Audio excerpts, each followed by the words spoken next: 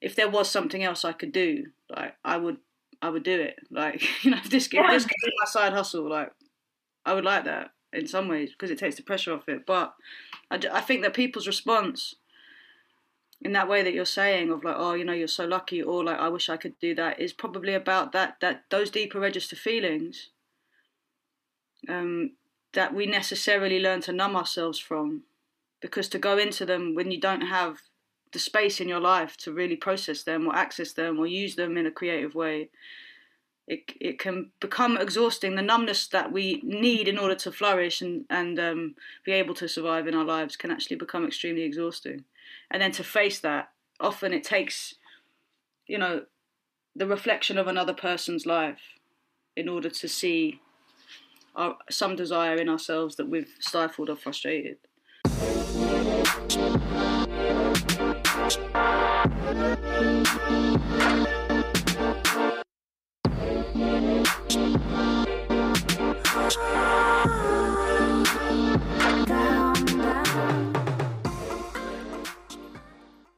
Welcome to Why Not Both, the podcast all about how our multiple passions shape our identity and our lives. I'm your host, Pam Schaefer, and our producer is Laura Studeris. This season, we are brought to you by Under the Radar magazine. If you like what you hear, you can head over to our Patreon to support us directly and get transcripts of all of our episodes, or you can come hang out with us on your favorite social media platforms, where we can be found under WNB the podcast. This week, we welcomed the wonderful wordsmith, Kay Tempest, to our show. I hope that you enjoy our chat. Welcome to Why Not Both, where we're filled with moderate amounts of chaos.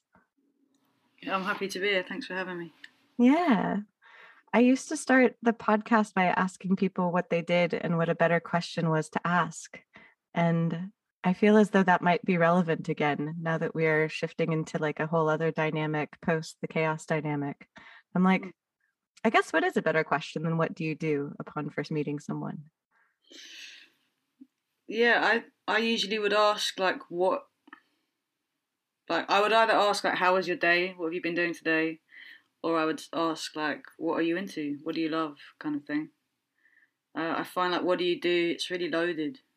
It's kind of about, it can stratify or seek to classify a person through ideas of the worth of their labour in a particular mode, and sometimes it can minimise people's experience, and sometimes it can feel really like shocking. It's a shocking question sometimes. Sometimes people ask me that, I feel really like I don't know what to say. Like I don't know why they're asking. I don't know what to say. You know. So normally I just say like, yeah, how was your day, or like if it was the kind of place where it, you know, there's a bit more of a hangout on the cards, I'd probably ask someone what they're into.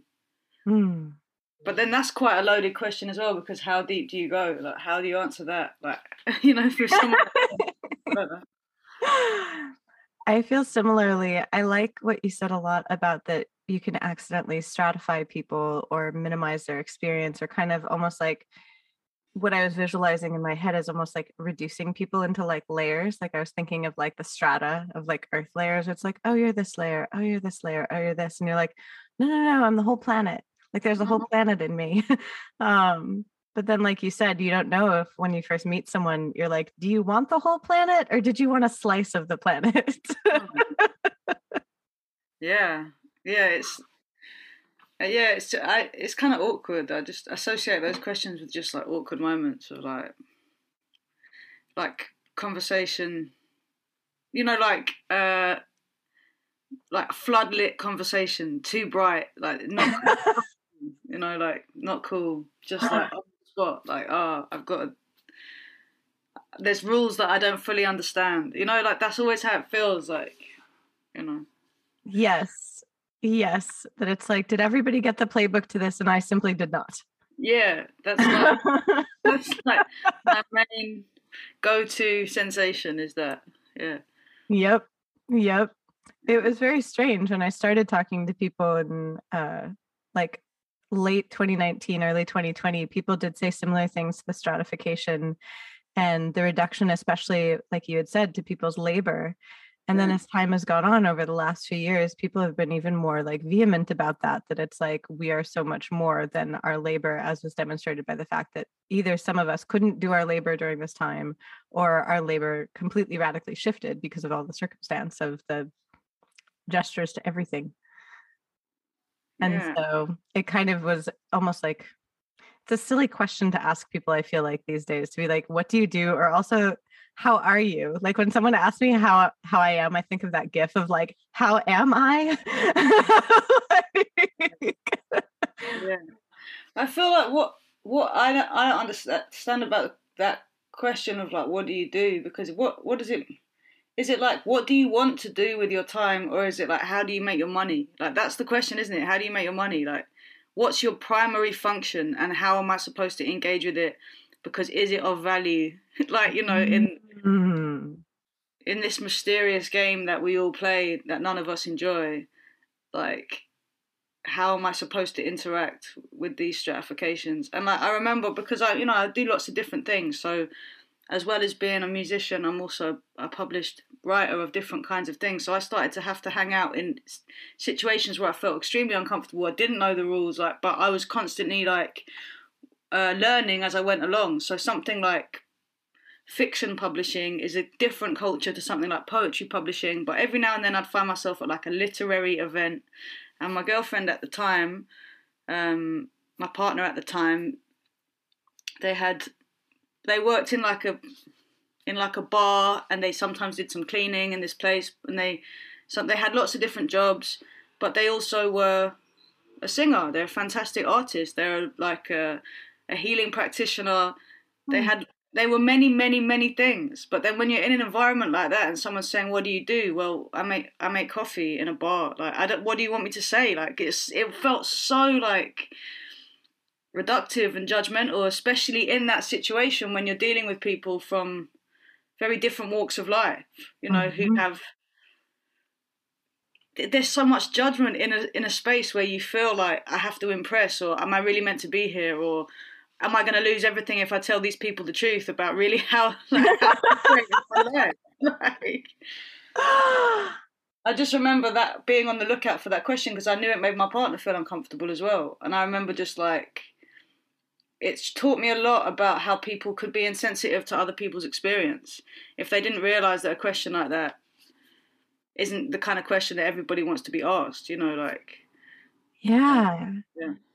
And speaking of, like you had said, like navigating different spaces, that there are different expectations within those different spaces, and something that in one space might be seen as valuable, in another space might be devalued.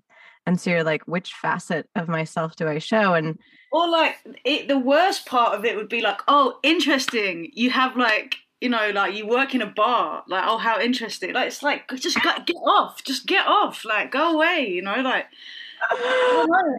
If the whole thing felt weird, because it's like, yeah, it's the least important part of a person's reality. Like what we have to do to be able to like function and survive. The things that we do to thrive are not the things that we do to survive, really, unless you're very extremely lucky and you get to the point where you can be occupied like by the thing that is your vocation.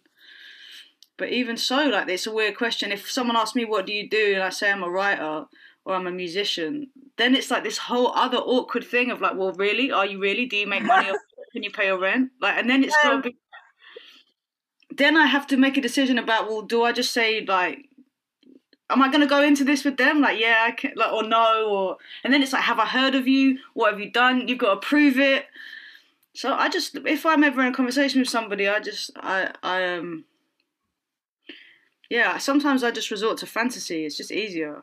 I'll just say like, you know, I won't tell them what I do, because I'd rather ask about their life, I suppose, in a different way than get into that awkward phase of like the weird exercise in ego, which is like, you know, oh yeah, I'm doing it, you know, like. Yeah, like, and I think that artistry and writing and music, those are the fields that spring to mind. I can't imagine asking someone to prove to me that they were a dentist or something like that. I wouldn't be like, all right, show me. Have I heard of you? Have I heard of your dentistry? Yeah, Like, what are the reviews saying for your fillings? Like, yeah. yeah, I pull up your Yelp reviews. yeah. Well, I suppose there's something to it because everybody is creative. Everybody has creativity, and everybody probably at some point dreams of having a deeper access to their creativity if they're not able to live a life that enables them to do so. And I don't mean creativity like making art. I just mean the part of us all that is creative, which we all have. And so there's some. If you're an artist, you have to expect to engage with that part of people because that is where this all comes from. Yeah. There's almost, I don't know how to describe it. Like aspirational is the wrong word for it. I was like, you as a wordsmith might have a word spring to mind, but it's that reaction of when people you haven't seen for a while see you and they realize that you are an artist in the way of we've read the Yelp reviews of the dentist, and they say things like, I wish I could do that, or oh wow, you're so lucky, or things like that. There's got to be a German word for it, for like the path that I didn't take that maybe I didn't even like, but I want to take anyway because I saw someone else take. think it's like I think it's actually just a resonance about recognition and and then I would say also deeper beneath that it's about engagement with the deeper register stuff of life, which as artists we that's our bread and butter, that's where we live. Like we live in that deeper register. And um there is like a extreme joy in that place and deep despair and this is where we live. Like this is our lives, and often it's not a choice. There is nothing else. There's nothing else you can do.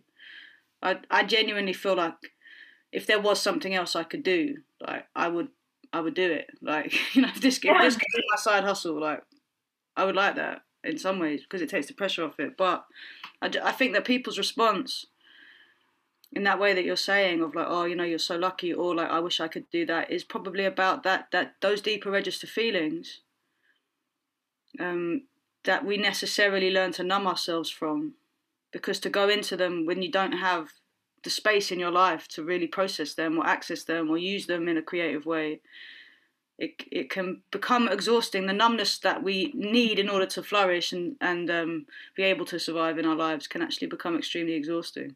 And then to face that, often it takes, the reflection of another person's life in order to see some desire in ourselves that we've stifled or frustrated. But the reality of what it is to really live in that place, I think each life, all lives are exhausting.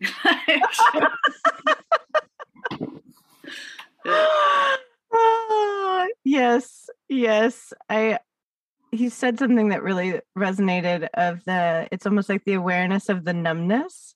It's like once you become aware of the numbness becomes a problem in a way, because if you're not aware that you're numb to things, well, you're numb to things. So you're like, all right, we're cruising along, we're treading water. But if all of a sudden you see someone swimming and you're like, hang on a minute, that's another I could be swimming, then treading water bothers you. Whereas before, if you're just, you're just doing your little froggy kick and hanging out and not drowning, you're like, okay, cool. Yeah, we got this. Yeah, but I believe it's a belief of mine that every single human being is innately creative. That we were created. We seek to create. Like this is the life force. Creativity is like it's life force. So if you think about that being the innate calling in a person to make of something, maybe maybe that isn't the case. That's just that's something that I feel because of who I've been around or the way that I grew up or like what I learned like from just being around people. But in a lot of cases that the creativity is like stifled, like literally like stamped down by life, smothered, strangled, like made impossible. So there's also all that going on, when people are like, oh wow, you make music, like it's like a call from the soul, isn't it? Of like, yeah, you do the thing, like you live in that place. Because I feel like everybody has that place. Everybody has the creativity, and it's like you don't have to be. I wrote a whole book about it on connection. I don't necessarily think you have to be engaged with like an artistic practice to feel your creativity or to access it. It's anything that absorbs you, takes your attention. It's any act of love that is creativity. And like life is like, you know, beautiful, absolutely extraordinary, and often relentless, cruel. Like makes no sense.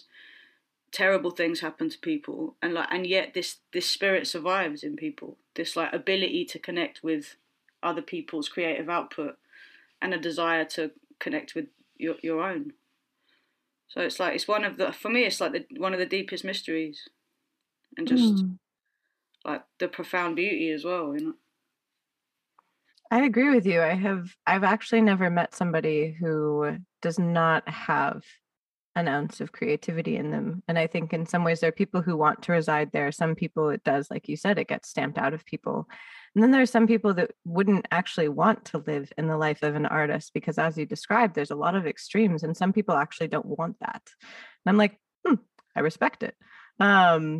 But yeah, I don't know anybody, especially, I mean, I might, you know, have similar biases where it's like I've worked with children throughout my life. Like I work as a therapist, I'm an artist. It's like, so I am surrounded by people who are like deep in the feels. But at the same time, I'm also friends with like one of my good friends is an accountant. We don't usually think of accountants as very creative people, but his home is like filled with like stained glass and it's purple, and he painted his patio purple. He calls it the Purple Palace. Like he just went all in, and like seeing that, it's like that's his creative expression where he decided to have the purplest house that was ever purple. And I'm like, excellent. Like I think everybody does have their thing, like whatever that thing is, there is that thing in people that it's like you can either express it, you know, in a way professionally, or you can express it like that. Like it is really fun when I get to be like, hey, do you want to go to the Purple Palace? And like you said, there's this innate thing, and I do wonder why, in a way, like we want to stamp it out when it is the thing that often brings so much beauty to the world. I'm like, why do we do that to people? Could we maybe do less of that, perhaps? I think it's like it says a lot when you encounter somebody whose life has been like, you know, as hard as lives are, but that who has maintained a total dedication to their creativity or to practice of like some sort. Like for example, like someone in my mind I'm thinking of, an actor, like a deep actor, dedicated to the craft. It's an impossible job to get into. Like, you know, so much rejection. Her life has been like, you know, a very tough life. Like, and yet what she receives from entering into stories of other people's lives, of thinking about how to take on character, of thinking about writing. She loves writing. Like, she loves the thing of like reading in text the expression of like these truths that are so evasive, and then you read it in a line and it just pins it right down. You say, this is what I've been saying, that without being able to say it, you know. And it's like, I feel like it's a bit of a it's a fallacy. It's not true. Like we mustn't believe the fact that like art or creativity is like this kind of privileged space for like, I don't know, certain people that know the lingo. Like the way that I have experienced creativity is this is life-saving stuff. This will transform a person's life. If you've been in the gutter and everybody thinks that you should be dead, and yet you've had this thing, which is, I don't know, like a love for, in this case, the theatre, acting, then that's like, you jump in that stream and you swim, and it'll take you, like, it'll get you out. Like, so, I don't know, like, in my experience of growing up as well, music, it was so creative and everything else was so destructive. And it was like, go there, go to that creative place, because that's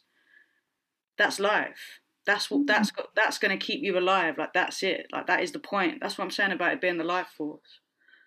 So, like, the people that I know that love music or that love poetry or that, you know, that have this yearning to connect with their creativity, It's like they've escaped that thing of having it stamped out of them. They're like enigmas, you know. They haven't become bitter. They haven't become. They have, you know. I don't know. I've known a few people like that. So my experience of it is that my belief is strong in the power of it, because I've seen a few examples of, like the epiphany of what it means to have creativity. Well, and hearing what you said about that, it's almost like music was like the light. Music was the thing that counteracted all the destructive forces. That's fascinating. That it's like that you held on to that life raft, and then it sounds like then like there was music, and then it sounds like then there was writing, and then there was all these things that it sounds like once you were on that life raft, all these other, I was just like, life rafts of life rafts. I was just like, were they cool little buoys that like you hopped onto? It was like there was this, you know, it sounds like it opened up this entire world of creation to you, because you are creative in multiple spheres, which I find really fascinating. Like that's another thing that for me at least I think is interesting, is when people are like, oh, you can only be creative in this one way. That to me is kind of counterintuitive. I was like, well, of course it makes sense that if you create in one way, you're going to want to create in another way too. Like it's the same force, it just takes on a different format. But yeah, I was curious what that was like. If music was like your start, what opened up kind of the other avenues to you? Well, it was lyricism. I began rhyming, I loved music, and I thought I was I was kind of making beats as a kid. Before I started making my own lyrics, it was musical, my connection with creativity. And then when I was writing privately, I was writing and writing and writing, but it was private. It was just what I did to kind of pull myself back from the brink. It was like it was just this thing that I've always had since I was a kid, that I would write. But I didn't associate that with anything that I would ever share with anybody. It was never for anybody else. I never had a desire for it to be seen or read by anybody. And I was like, my kind of best friend, he was a drummer, and we made beats together. I'd like sit around with him, and one day he just said, you know, you got to find your own thing. And I was like, what's my own thing? Like, what is it? What does that mean? Because I couldn't play like him, or I don't know. Like, I suppose he was being generous in his spirit or something. I don't really know. It was probably, for him it was just a throwaway comment, but for me, I took it on board, and I thought, well, maybe this stuff that I do privately in my notebooks, maybe that's my thing. And it took a few months of me just getting closer to the idea that actually I was going to start speaking these words. And then I had lots of friends that were MCs and rhyme. They used to rhyme, and one day it couldn't stay in anymore. I started speaking out loud. I went to a few cyphers and events, and so from that moment, probably the first time I ever rapped in front of an audience, I suddenly had a focus in my life that I hadn't had before, and I became obsessed, like deeply obsessed, fixated. There was nothing else. The rest of the world disappeared into creativity, into this thing, this rush of like the words that come out, what happens to the body, what happens to the mind, what happens to the room. And the musicality of language I was obsessive about it. I wanted to, like, you know, I'd always been interested in lyrics and how they were constructed. I used to write down the lyrics from my favourite albums, my favourite rappers, and like look at the words on the page and think about how they related to each other. And then it took years of me doing that, of rhyming, thinking I was gonna, you know, I don't know what I wanted. It was an obsession. I was rapping. That was my thing. Yeah. It wasn't until I was like 21 that I discovered this spoken word poetry thing, because a friend took me to a slam and said, hey, if you do your lyrics without any music, you could win £100. So like that's how I never took myself to be a poet. I never understood that was what I was doing, but other people would tell me, hey, you're a poet. And I didn't understand it. But then I met a few poets, and I started to consider myself that way. I started to think about what happens to the lyrics without music. Started to think about storytelling. And a couple of years later, somebody had seen me. I was gigging all the time. I dedicated my life to it. I was doing 4 or 5 shows a weekend, and oh wow, yeah. I was busking. I was like, it was my life. I wanted it. I wanted it really, really bad. And somebody that was a theatre director in a new writing theatre company approached me because he'd seen me doing shows and said, I think that you're telling stories in your poems, in your rhymes. Like, I think that you should write a play. And he offered me a commission to write a play. And then that was the beginning of, that's a really long-winded answer, but that was the beginning of me understanding, through the application of struggle, that actually my ideas could come out in different ways. Yeah. Yeah. And that after I got through that process of writing my first play, Wasted, everything changed. My mind had just opened up. Like there was like a new pathway, and it was called dialogue, and there was a new pathway, and it was called plot, and then there was like structure, and I've just been, once I realised that was the case, suddenly it was like all of the gates had been taken away, and there was no boundary to it. It was like the only boundary to the creativity were the practical boundaries of form that, as an artist, I became hungry for. Like, what does this form do to the idea? Like, what is a scene? Like, what is a poem? What is a rhyme? What is a song?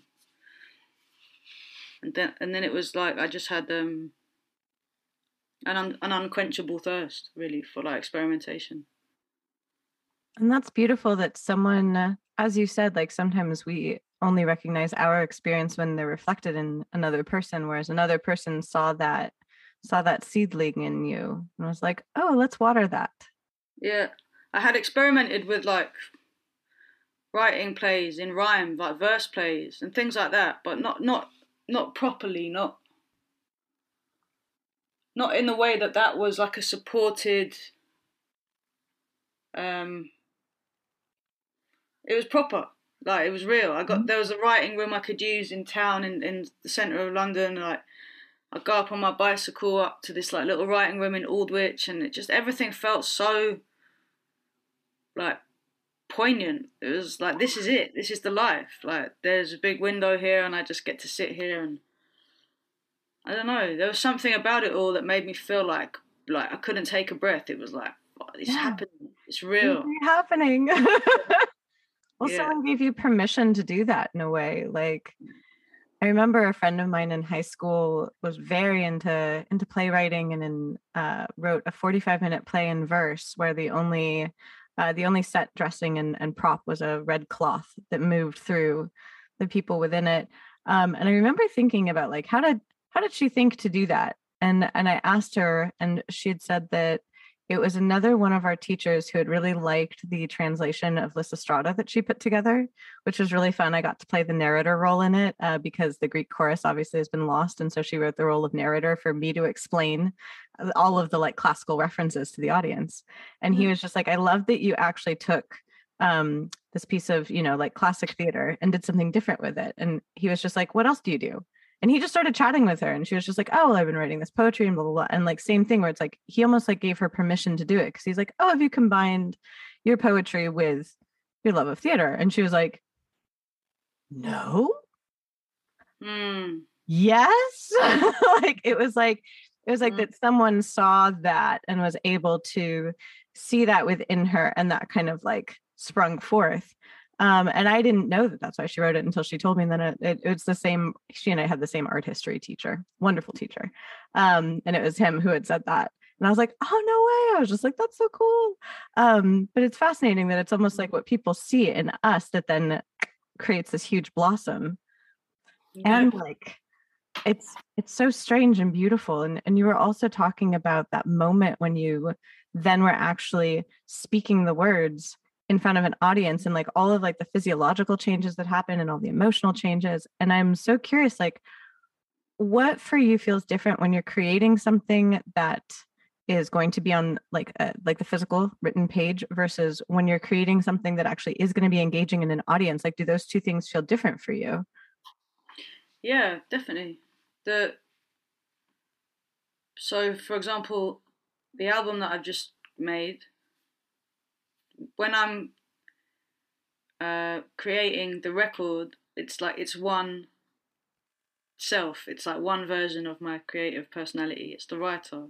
And then when it's time to record the lyric, what I like to do is memorize the entire text and then do the album lyric as one take.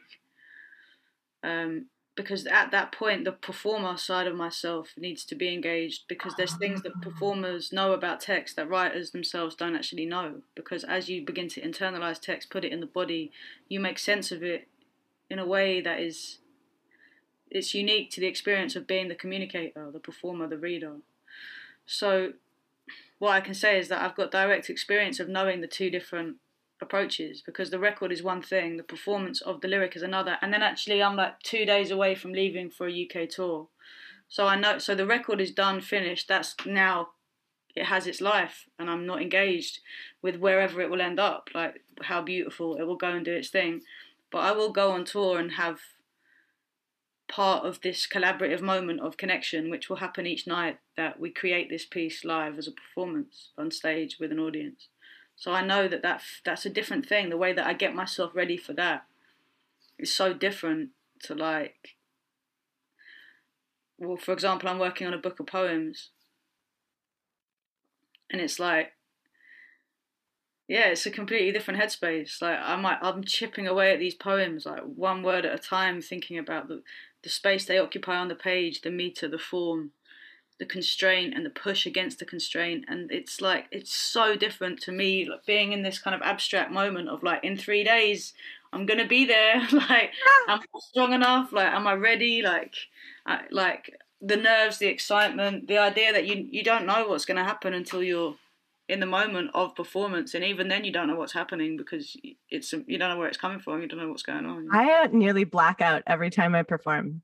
Like I'll watch, like, I don't know, it's not nervousness in the like sense of I think I'm going to do something badly, but it's like you just described, where since you don't know what's going to happen.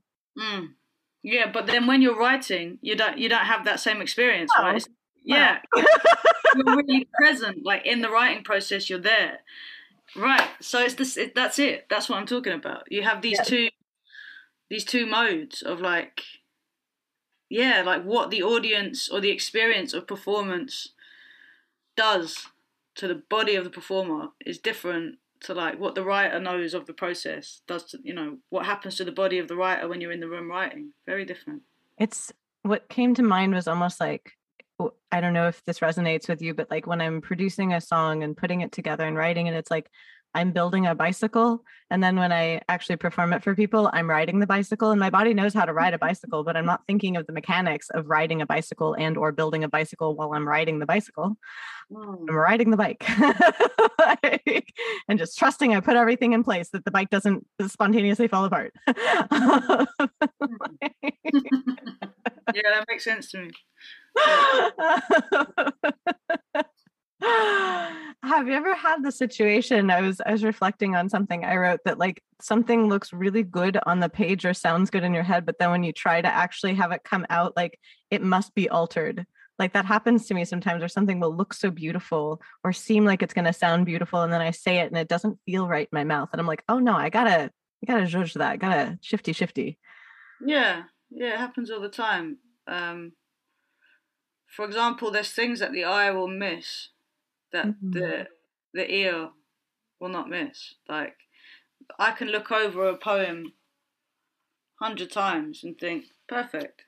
But then until I've memorized it and tried to speak it, there's things that the mouth just will not say because it's not right. It doesn't belong there. Shouldn't be there. There's things that I just can't remember, like, because it shouldn't be there. So I always say it a different way, and it's like for me, it's the final edit, like what the mouth will not like do. That's a great way of putting it. Or I've noticed that when I actually sing, I end up taking out almost all of my articles. Like whenever I'm writing, I'm throwing just articles in all the time, like thes and as and ands, and just flinging them around. And then when I try to sing it, I end up just omitting them. And I don't know why I persist in writing them in lyrics, but I love how you said that like the mouth just won't do it. And the ear is like, nope, that's not necessary. It doesn't. Yeah. But like it doesn't happen like until I've memorized the text, basically. It's like, it's so weird. Like I can miss a repetition of the same word like 6 lines apart. And I could have read that over 50 times. By the time it gets to the stage where you're submitting it for a poetry book or whatever, like even lyrics in albums, which you've like, by the time an album's out, you've fucking heard that lyric so many times. But then it's not until I'm memorizing it that I realize, that's the same word 6 lines later. So strange. And then you can make all these little, because for me memorizing is a really important part of it, because you create these like maps through, so you have to really build these understandings of why one image moves to another or why one character leads to another. And that's what I mean about the writer. The writer doesn't even have access to that bedrock of information that the performer, the actor, like the speaker, has to create. It's so interesting. Like, and even in the theatre, when I've written plays, I'll be in the room with all the actors, and I've created a world. Like I've made up a world. Like it didn't exist, and now I've made it up. And then these actors are saying, so when my character was 17 and they moved from here to here, and I'm like, fuck, I haven't like. Sorry, I just swore twice as well. But sorry, you are all good. Swearing is totally allowed. But like then you come up against this idea that the actors are digging so deep into why their character is doing what they're doing in the present, that they've created all this backstory. They want to know why on page 2 this happens and why on page 17 this happens. It seems to conflict it. And as the writer, you're like, well, I don't know. I don't know.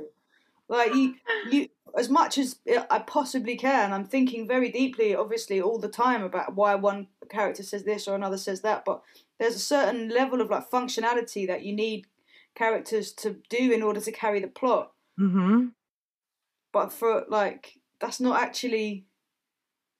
It's so amazing. Like once you've written the thing, the world underneath it that you had no part in creating, that is just implicit in all made up worlds, suddenly gets deeper and deeper and deeper. It just needs somebody to engage with it. That's why it's so beautiful and profound when somebody finds something in a poem I've written that it's just so resonant for them wherever they're at in their life, but it's because of the quality of their reading that creates the connection. It's not the quality of what I put into the poem, it's the quality of what they have gone through in order to get something out of it. That's my take on it. I love that. It reminded me of two things. Like, one, did you have this experience in school where you'd be asked to analyze a poem or a piece of literature, and there was somehow in your teacher's mind the correct answer of the analysis? But in fact, it was a kaleidoscope of answers. Like if you asked everyone in the class what their read is of something, like you said, it's because of that emotional resonance. It's their life resonance. It's their, you've unlocked something for them. There's no right analysis when it comes to like a character's motivation, things like that. And I remember one of my teachers was so insistent that it's like, oh no, like we can tell exactly why characters do things. And I thought that was so silly. I was just like, you have very poor theory of mind if you think everybody has the same interpretation.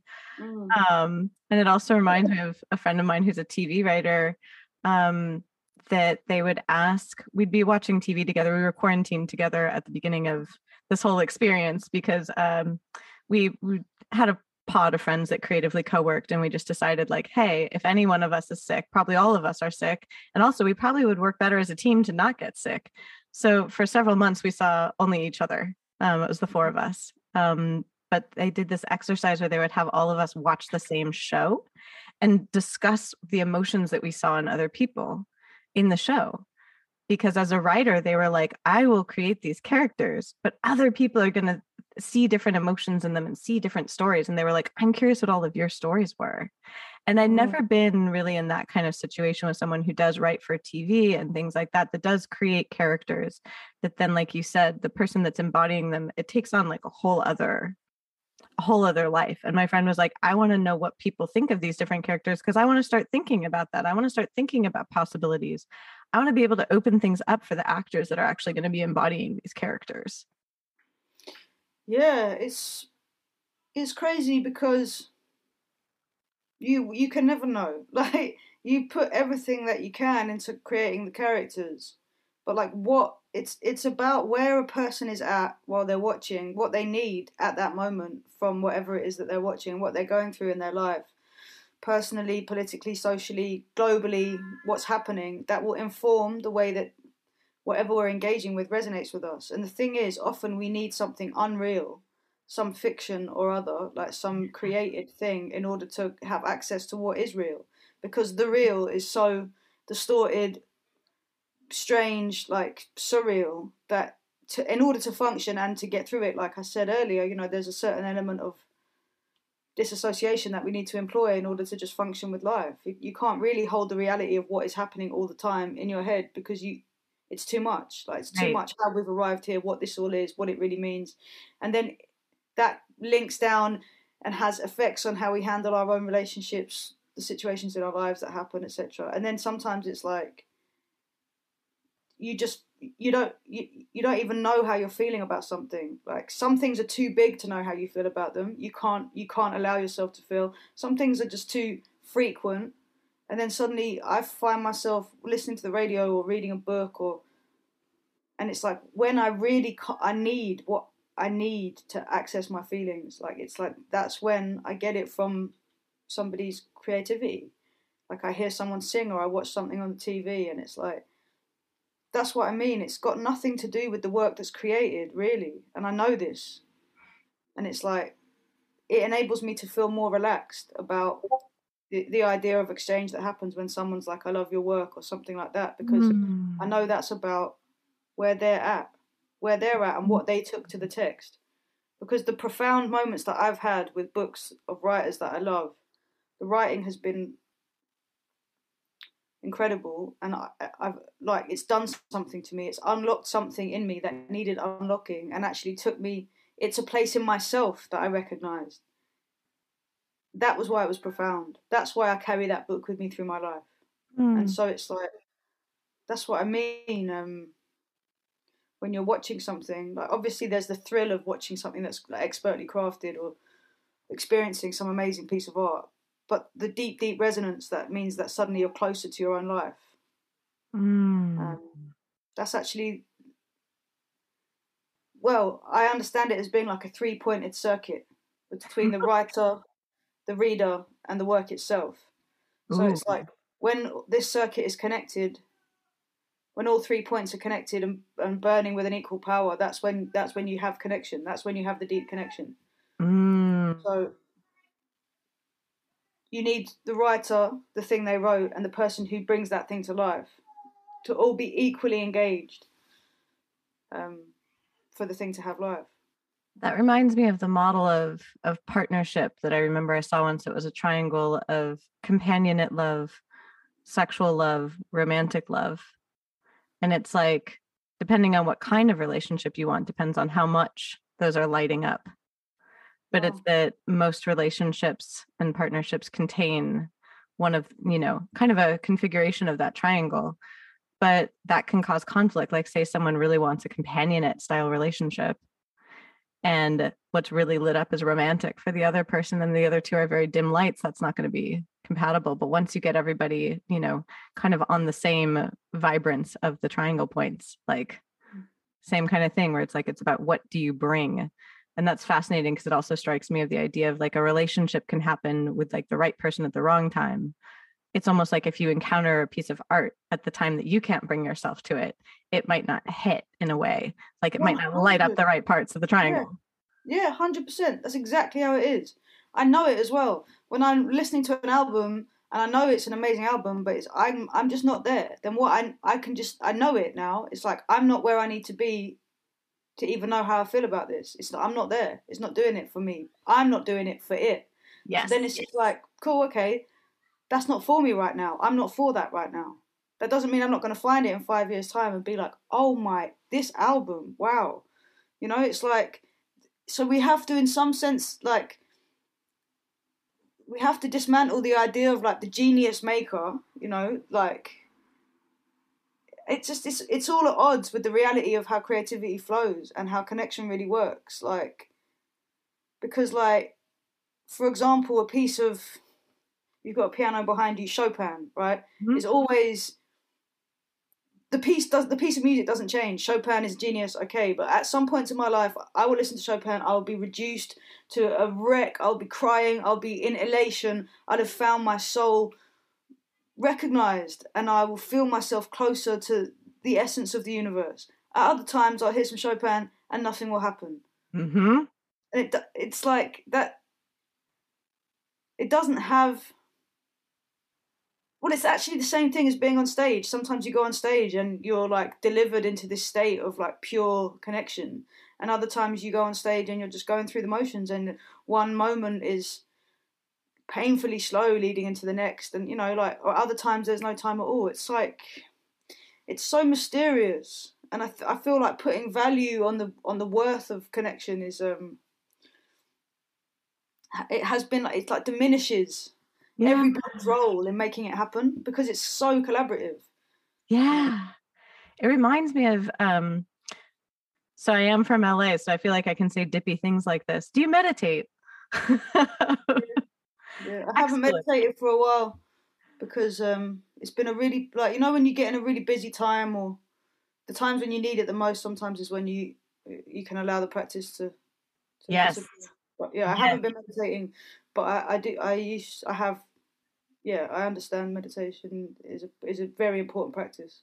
It reminds me of exactly that, because the only form of meditation I found that I could actually sink into is transcendental meditation. I've tried, like, because everyone's always like, meditate, it'll totally help with your ADHD. And I'm like, no, that's a double-sided, I can't, because of the,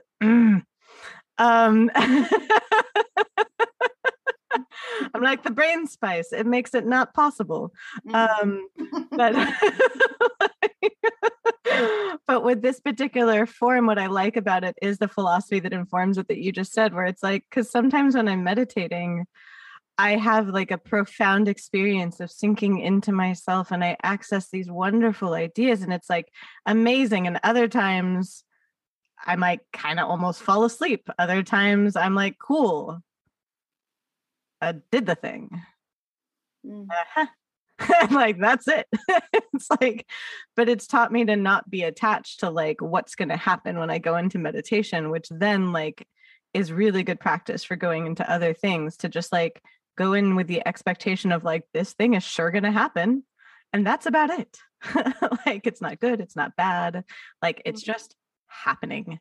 And that I really quite liked, because it slowed down my process of either having expectations of things, or like you said, placing value upon things, of either, oh, this is an amazing experience performing, or, oh, since the experience I'm having right now performing isn't good, that means like all performing won't be good.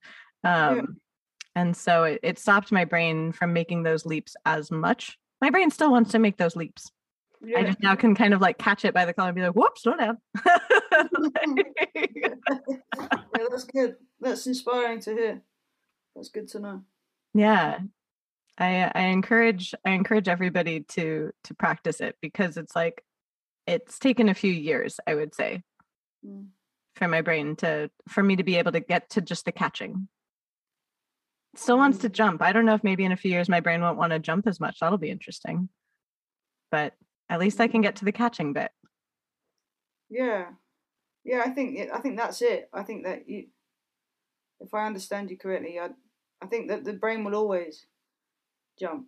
The idea is that above the mind or the brain is consciousness or something, and that the spotting the jumps and just being aware.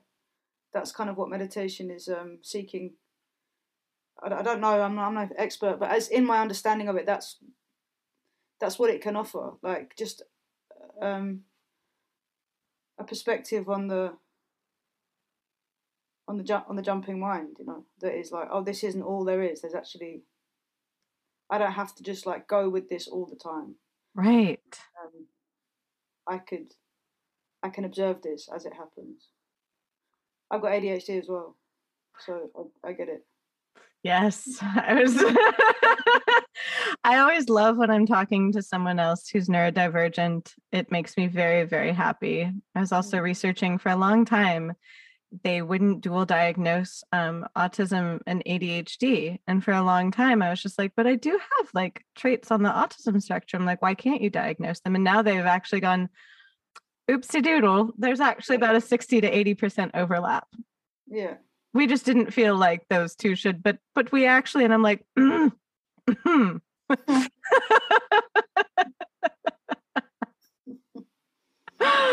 yes,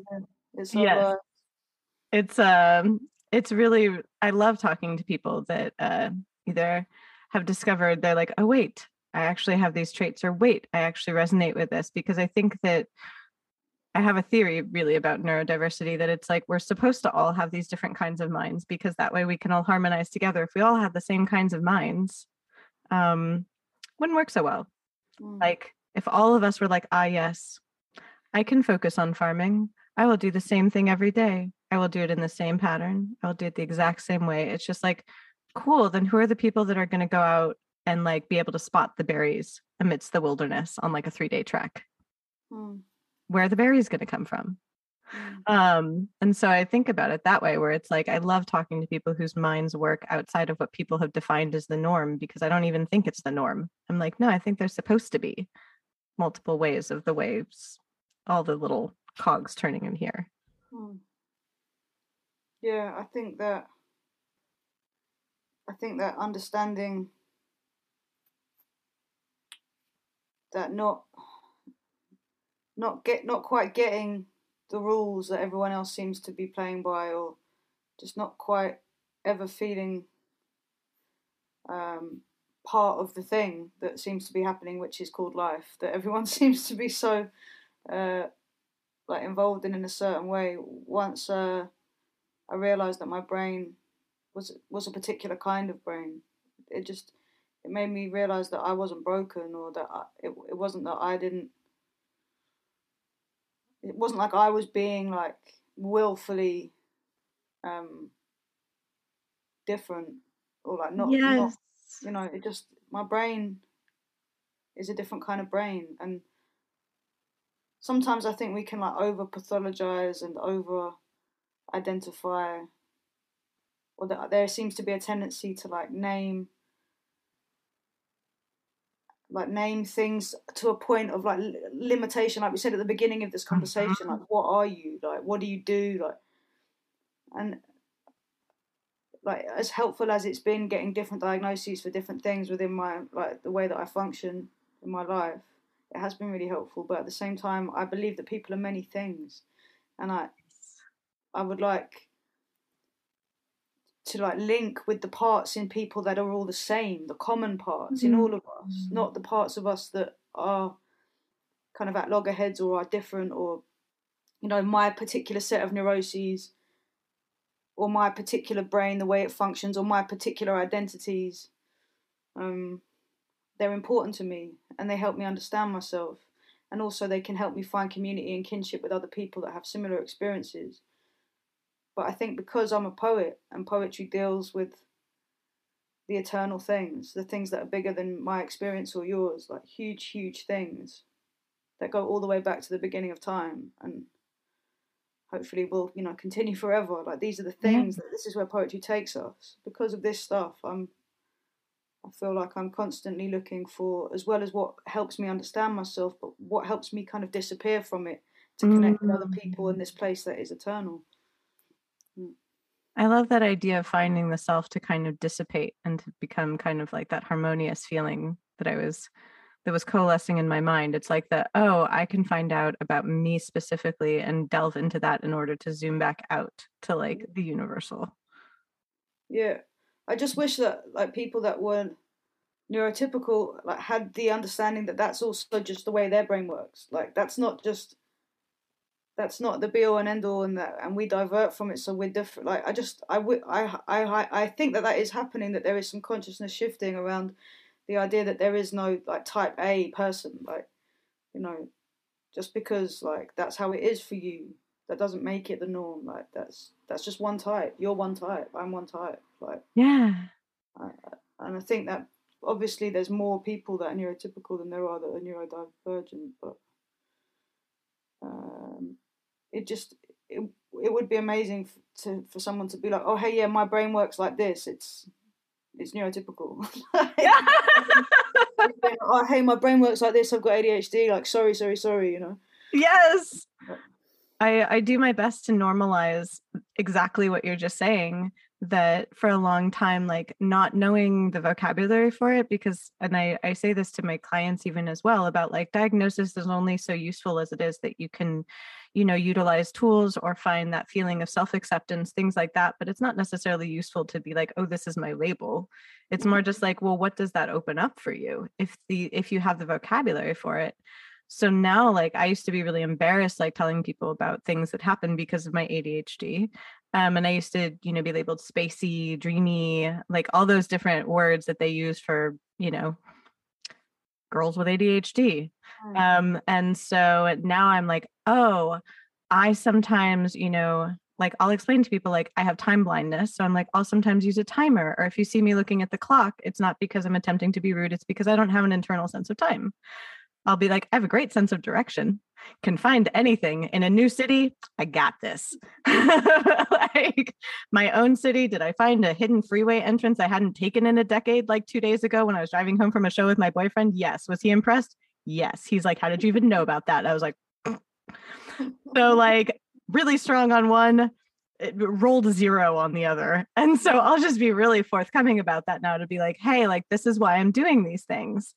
And if people want to judge me for that, in a way, I'm like, well, that's on you. Like I'm explaining my process to you. I'm giving you the instruction manual on myself. And if you don't want to take that instruction manual, well, that's unfortunate. That I find that most people react like, oh, that helps me understand this better. Like one of my friends she had thought that I was late all the time because like, I just didn't want to hang out with her. And I'm like, no, it's because I don't know how long things take. So I try to smush too many things in a row and then I make myself late. It's kind of embarrassing. And she was like, oh, I'm sorry. That sounds like it sucks. And I was like, it does. I was like, I'll make an extra effort not to do that when I'm getting together with you and set more alarms. But please know that if I am late, it is not a reflection on you. And so like being able to be like open about it does sometimes help. And I think that in a way that can change the dialogue around some of the stigma of it. Or like you said, there's no like prototype of a person. Like there's no like, here's the platonic ideal. Like, and so, yeah, I at least have been trying my very best. And it's mortifying sometimes to like tell people things like, I sometimes don't remember to eat until I'm too hungry. So I have a list of foods on my refrigerator. Ha! Because then there is no cook. There is only eat. At that point, it is too late. And so explaining things to people in that way, they're like, oh, okay. And then it can sometimes help other people either recognize they have similar things and they can do things differently, or reflect on like, oh, that thing's really easy for me, but something else is actually really difficult. Because everyone can relate to the feeling of, I thought I did the thing well, I failed to do the thing. Should I hide?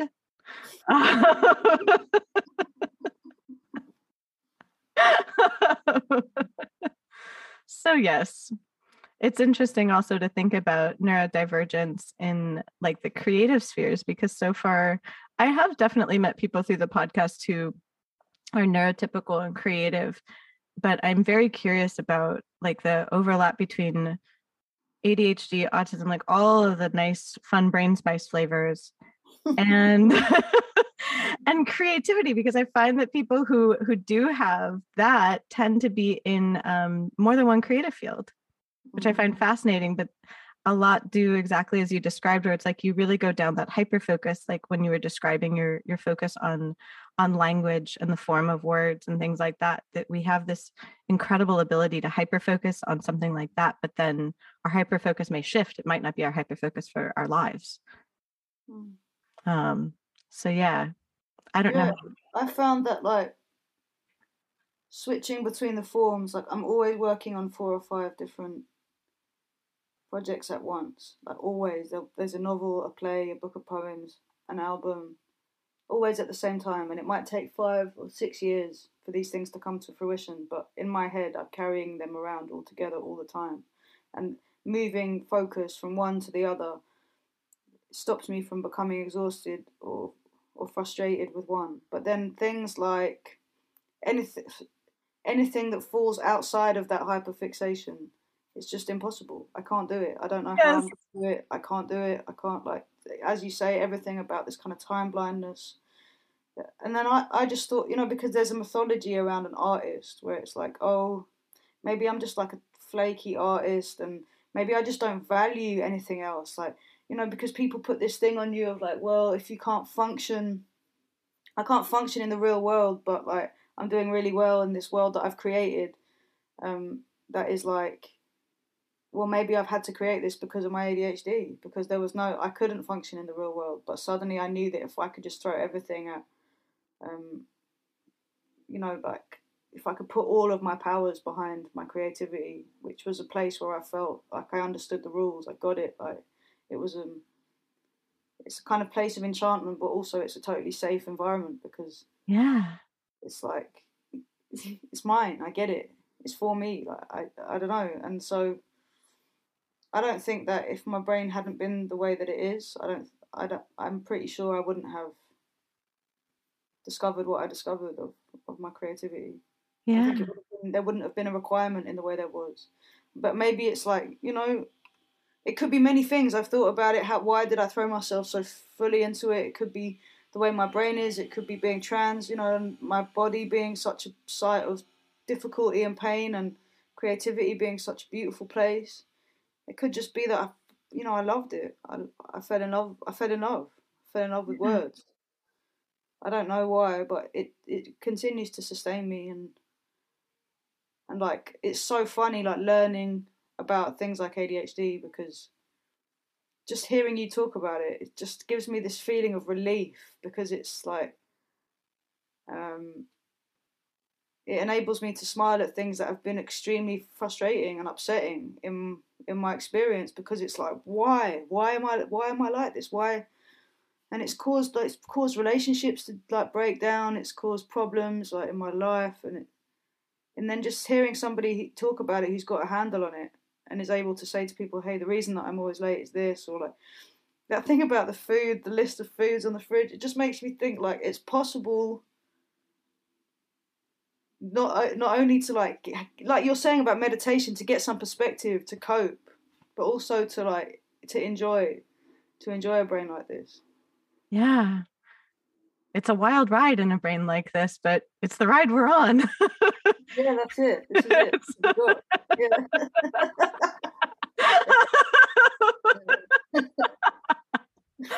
I was like, this warms my heart. And I was like, I want to keep talking, but I looked at the time, and then I looked and saw there's a message in the chat, and I was like, oh no, the time blindness, it's taken us.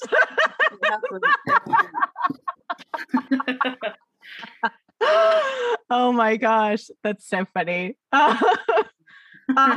It's been an absolute pleasure. I'm so glad that we got to do so much like time zones and traveling, and I was like, but we did it. Thank you. Thank you so much. I hope that your tour goes phenomenally. Like even now I'm feeling like in my body, I'm like, oh, going on tour in a few days. Wow. Yeah. I need to work out how to pack a bag and all that stuff. It's been a while. I've got my systems when it comes to that. Oh my gosh. Yeah, I can't wait. I'm going on tour. It's going to be amazing. Thank you for hanging out with me. And thank you. Thank you again for listening to this episode of Why Not Both. If you liked what you heard, please make sure to like us and subscribe to us on your preferred podcast platform. You can also come hang out with us on social media. We are at WNB the podcast, both on Instagram and on Twitter. This season, we are brought to you by Under the Radar magazine. Under the Radar is a nationally distributed print, music, and entertainment magazine and website. You can find them at www.undertheradarmag.com, and feel free to support them on Patreon. Extra special thanks to our producer, Laura Studeris, who is literally a rock star. Thanks again, and I look forward to seeing you next episode.